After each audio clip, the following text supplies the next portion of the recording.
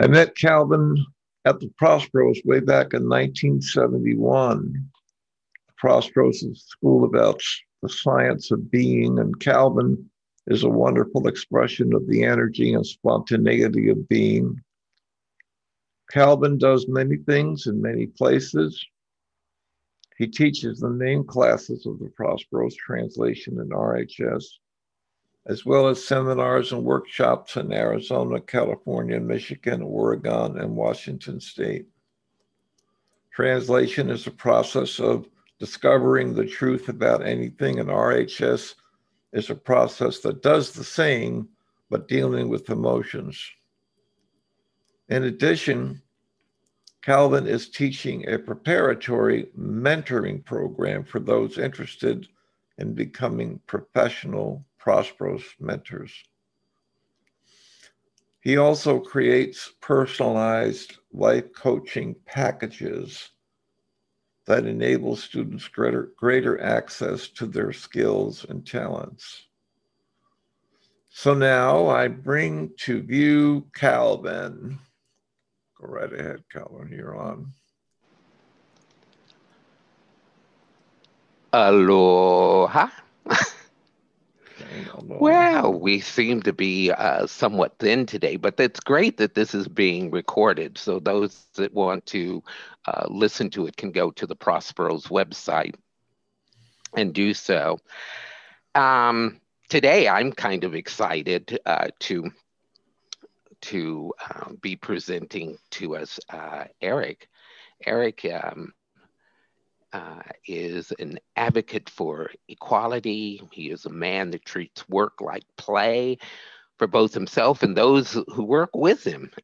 His focus is one on the Black and gay issues within the communities in which he serves.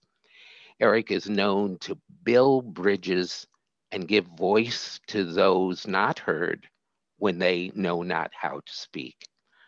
So, with that, I bring Eric. Eric, come on aboard.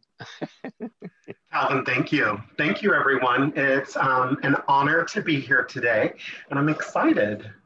Oh, well, I am too. My goodness. Eric, I've known for quite a while. Eric Davis was um, when I knew him, I believe it was the general manager of a restaurant bar that was known as the Paradise in Long Beach. And when he was there, the staff was amazing. The patrons were all excited and were excited about being there. They did an art show. My nieces even did a um, turntable of what DJing there. So I mean, it was really wonderful. Eric, how long ago was that? Do you remember? Well, I was the general manager at the restaurant in Long Beach in California for 12 years, and that was 9 years ago. Hmm. Um, so it's going, yeah, it's going into, I thought October it'll be 9 years since I left there. Yeah. And it's been just onward and upward from there. So tell us a little bit about who is Eric Davis? Well, I kind of liked what you said earlier. I was like, wow, this is fabulous. I'm I think if you look at everything that I'm doing, people would perceive me to be a really complex, busy person, but really behind the cover of that, I'm super simple. I love staying at home. I love cooking. I love spending time with friends and family.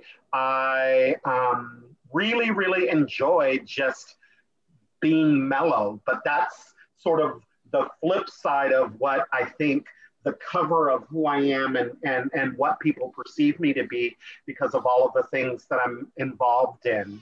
And kind of, I think, Calvin, when you met me at Paradise, I had sort of gone through some really wild life changes. I was working with a popular modeling agency, and then 9/11 had happened, and I really reevaluated what life was about and wanted to keep things simple and started hosting at that restaurant just to keep myself busy. And hosting soon became a management position, and a management position quickly became this. I used the restaurant to sort of express all of the things that excited me in life. And my philosophy when I was running the restaurant was all about treating people really fabulous. So when I trained the employees, my process was you're going to treat people like they're in your home. And this experience has to be something that moves them, excites them, and makes them feel important. And so I was able to do that for over a decade.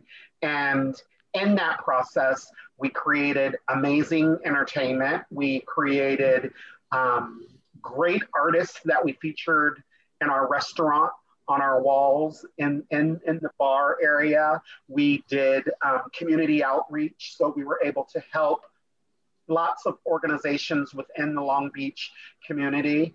And it was a beacon, it was a platform for me to experience and put into place a lot of things that I had had previous experience with growing up in California. I think that that's so important that you mentioned that what you learned, it wasn't just something you learned and that you just filed away. It was learned and then incorporated within what you were doing with the restaurant and things, ideas that you had, that then you brought those forward.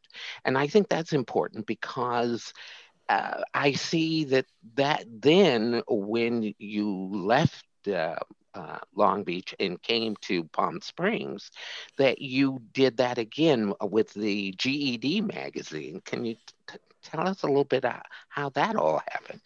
Well, it was kind of funny because I moved to Palm Springs thinking that I was going to retire.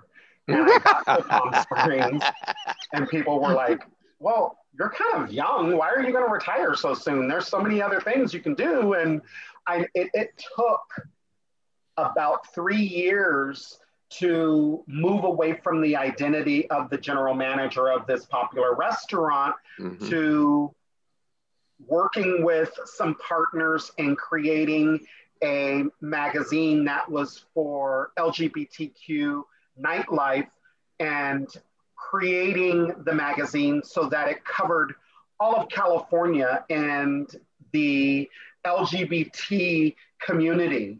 And so you've got San Francisco, you've got Los Angeles, you've got West Hollywood, Long Beach, Orange County, San Diego, Palm Springs, all these different melting pots where LGBT people were migrating. And we created this magazine that sort of showcased this. And in that process, I started selling advertising, putting together events for advertisers that were advertising in the magazine, working with the LGBT centers, both Palm Springs, Long Beach, Los Angeles, Oakland, California, and all of the things that I was doing in Long Beach with the restaurant, I was able to also incorporate in the magazine. And so all of my creativity was being maxed out, all of my community outreach, working with people, and being able to really do what I love to do, which was able to bring me joy. And then the flip side of it, I was like, oh, well, I'm not retired. I've got a full-time job now. The other thing too is because I moved here about 4 years ago. And what was interesting is that when I got here, you were already involved with the city of Cathedral City, which is has been a beacon for the gay community for a long time. can you kind of tell us about how that all came about? And especially what I love is the bed races between the at the Pride Festival, where the two major competitors is the police department and the fire department. I did love that the college students won the last time that it happened. Well, it was sort of the same process. I was still thinking about retirement, but really busy with the magazine. And Cathedral City had just put in place a new mayor. I was living in Cathedral City, wanting to represent and really support the community part of Cathedral City. Cathedral City being one of the larger cities in the Coachella Valley, and 48% of the demographic is LGBT. So the new council that came on board 7 years ago, with a city manager, with an events manager, they all had a philosophy of wanting to do community involved events that would bring the community together. And one of them was honoring the LGBT community in the city. So being so active and involved with the magazine, it was a perfect way to just sort of share some of the successes of the magazine. And so when it came time to put these events on, I approached the city and said, why don't I be that sponsorship specialist, that ambassador for the city that reaches out to the small business. And the intention was to get the smaller businesses involved with what was happening with the city. So with all big events, there comes a budget that you have to create. Yes. And the city had a small budget, but the budget that they had wasn't going to create what we wanted to achieve with the event. So I took on the goal of raising $10,000 and actually raised $11,000. So we brought in an old time performer, Martha Wash, some really great local entertainers, and we created the bed race, which was just another way of,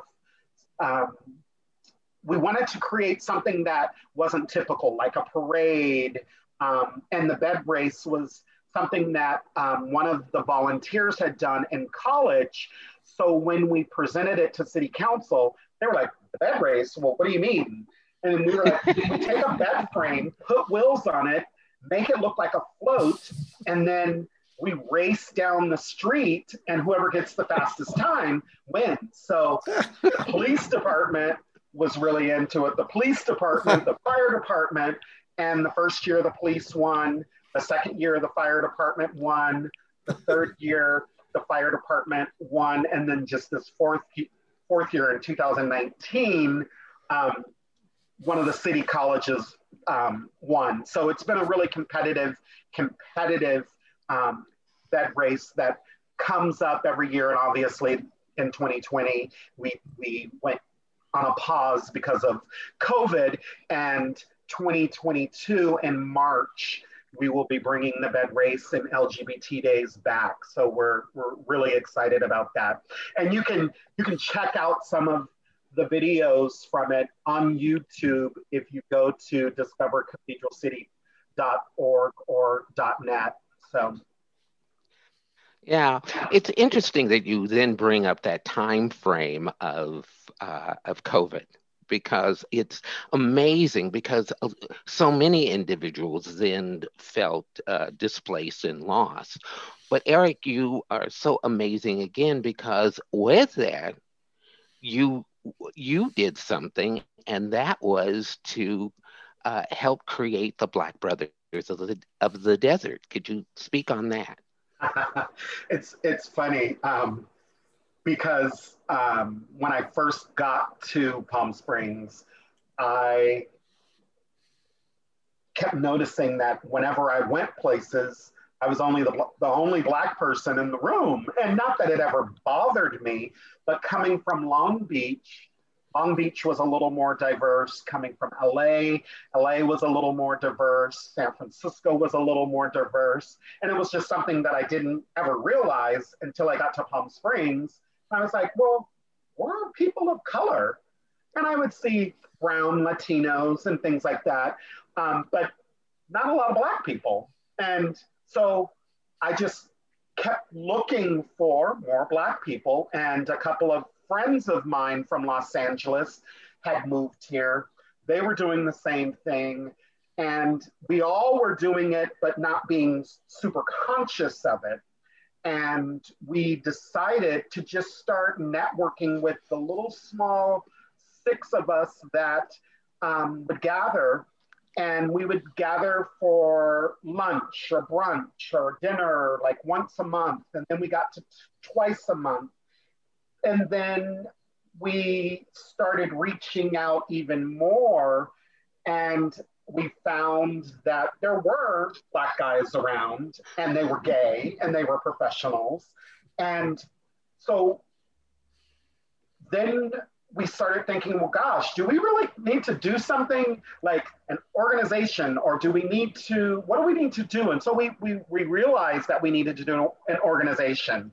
And so we started really formatting the group so that it became a little more serious. And we started calling ourselves the Brothers of the Desert. And then we, a year and a half ago, became a nonprofit organization. So Brothers of the Desert, it's a nonprofit organization that provides a growing network of support for Black, gay men, and our allies in the Coachella Valley. Our mission is to nurture and support Black gay men and our allies through philanthropy, volunteerism, mentorship, education, advocacy, and social networking.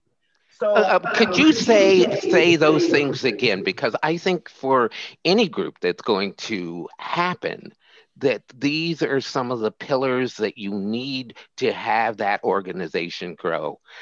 And would you mention those again, please? So our mission is to is to nurture and support Black gay men and our allies through philanthropy, volunteerism, mentorship, education, advocacy, and social networking. And when you start to break all those things down, we implemented a health and wellness expo that we do on a yearly basis every year in November. We created a speaker series where we brought in professional doctors, different professionals in the community that could educate Black men on health, on sexuality, on well-being, on communication, on professionalism. So many of those things we overlook and assume. So we soon then found that our group started growing, and we've grown now to over 100 members.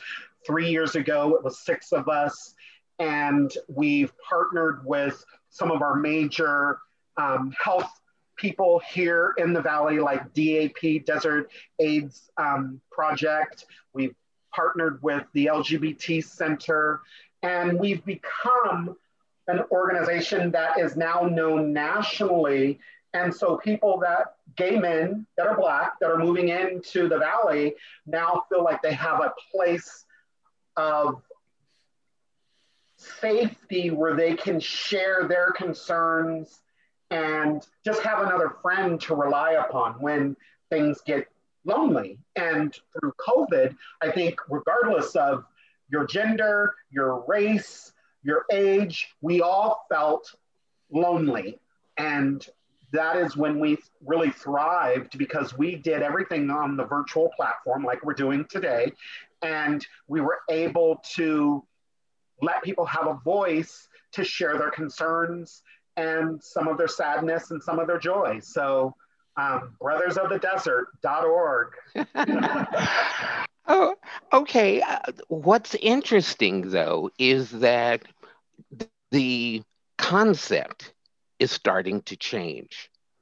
And I think we saw that yesterday in a meeting that was held that was called the Journey of Intersectionality, which is becoming a larger and more inclusive kind of concept. Would you want to speak on that? And the speakers that we had who were just amazing yesterday.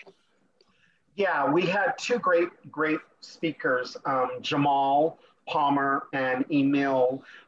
Emil is a celebrity face that we've seen on HGTV, CNN, and the channel E.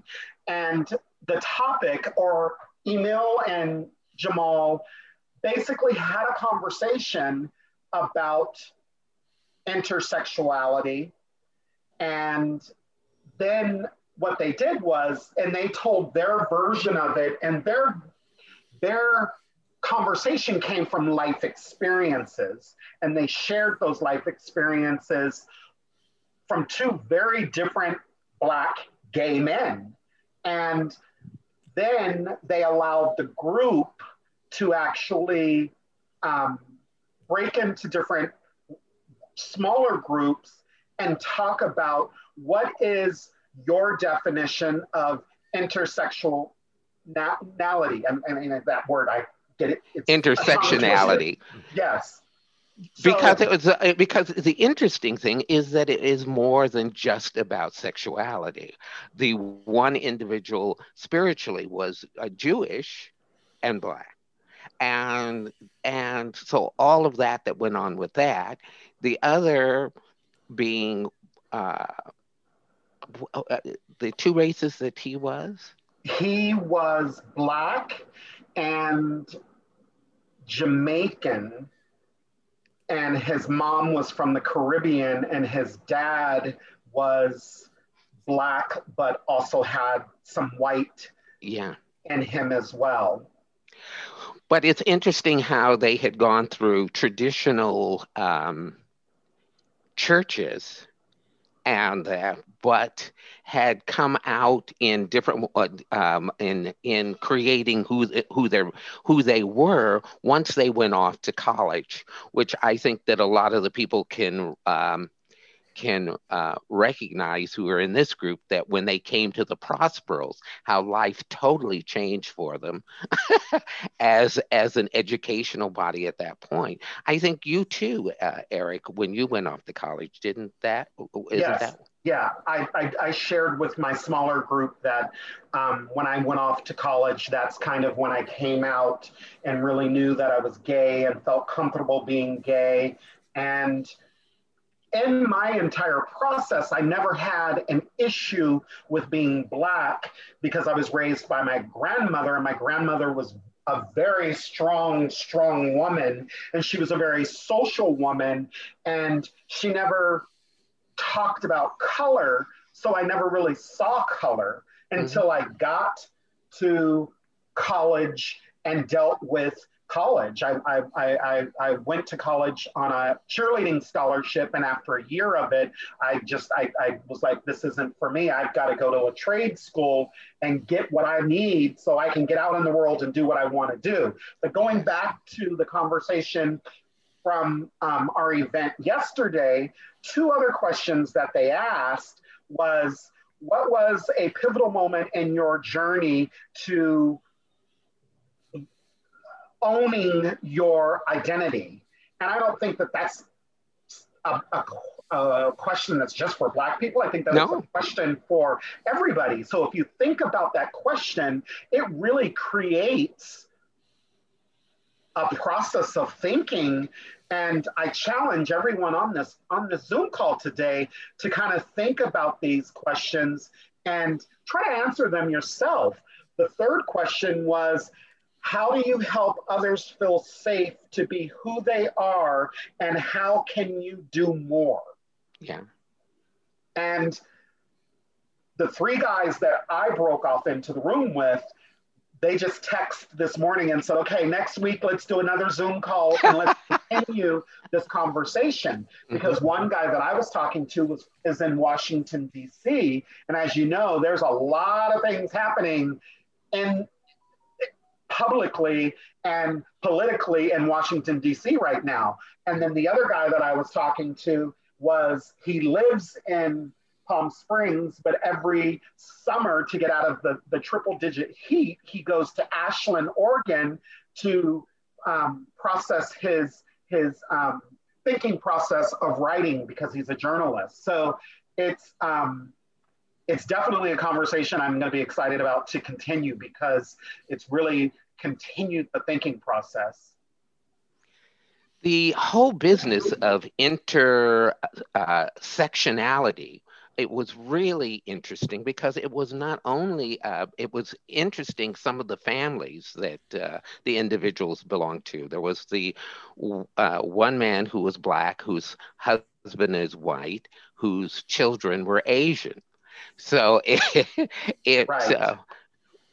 and so it is dealing with that, also with the new sexualities that were going, because I think one of the daughters had come out and she had come out as non-binary or something. Right. And that kind of flew over my head. And Uh-huh. I reached out to them after to have a conversation. And next week we're going to have a conversation because I don't even know where to start the process on that. And then to add to that, we have a member that's in our group of the Brothers of the Desert that is a trans male, female that transitioned to male, but is also handicapped in a wheelchair. So his conversation was amazing because it was in a completely different perspective and in an environment that none of us can even imagine because you're dealing with that process of not feeling like a woman and not wanting to be a woman, and you transition to a man and you identify as a man, but then you have a handicap of being confined to a wheelchair. So on the sexual part of that, how do you even start? And then on a relationship side of things, how do you even start? So his conversation was, I mean, we could continue for another 3 hours and still talk about it. So it's definitely something that this entire speaker series that we did yesterday, we're going to continue this conversation in November at our Health and Wellness Summit. Mm-hmm. Yeah, because so much of this is so important in being able to reach the public, know what have empathy for what is going on, and realize that the world is changing. Yes. And that is the major thing, that the world is changing so much, and that there is no one that has a grip on all of the things that are coming up and that are going to be necessary for the new tools that we will need to be able to assist someone with their growing into their authenticity. Yes. I know because we sort of go back and forth on this in your spiritual journey. Could you kind of talk about that a little bit? Because I think that's interesting too. Well, I'm excited that we're touching on so many things because you're really making me pull it out of you. You are pulling it out of me, and I'm usually a more reserved person, but it's also interesting because it's making me also be present to who I am, what I have accomplished, and where I want to go. Just to speak on the educational part of where our world is going right now, we really have to open up and listen to people, not react, and honor where they are and try to create a safe place for them to be able to be authentic to who they are, or who at least they think they are at that moment. Yes. Because as you go through that process does change, and Create that person change. Absolutely. changes. Absolutely. Yeah. So on a spiritual level, I was raised Baptist, and as I became, or as I knew that I was gay, I then was at a place where I didn't have to practice, because I was at an age where I could make that decision. So I think since my coming out and now as an older adult, I don't necessarily practice a specific religion. I am very spiritual, Yes. and I believe that there's something out there, but I don't have to practice it um, every Sunday in a church to make me know that I am a spiritual person. Um, there's a lot of different things that I look into. Um, and I say that I'm a spiritual being, but not a religious person. Yes. And I hope that doesn't offend anybody. Oh, not But here.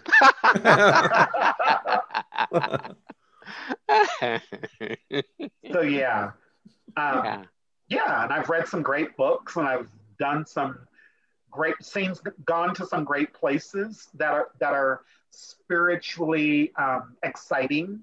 I'm going to Costa Rica next month, Oh, and wow. one of my spiritual coaches, her name is Kim Stanwyck Terranova, and Hmm. she's a practitioner out of the Agape Center in Culver City, California, and she is doing some workshops at Rhythmia in Costa Rica next month that I'll be participating with, and being able to recharge some of my spiritual juices. It is so important when they have face-to-face meetings. Zoom meetings can do just so much, but the real centering, the real essence, the real value is being in a 24 hours situation. Yes. And I think that that's what that, and to have such an incredible setting, I think that's wonderful. Yeah, being able to be in a very safe place where you can open up, share, learn, grow, and set new goals. And, you know, it's great. It's Yeah. great. Yeah. I've always loved it. The Prosperos have had assemblies over the years, and it is important, I think, that individuals have that community in those areas, and that these kinds of things be taken seriously. Any closing remarks before we leave? I would just like to say it was nice to see you. It was a pleasure to Yes. meet everybody this morning. Enjoy your Sunday. Let's make it a decadent Sunday. Ah, yes. And continue to be kind out there. That's I guess those are my closing remarks. Is that we need to be kind, we need to be present, and we need to communicate. Yes.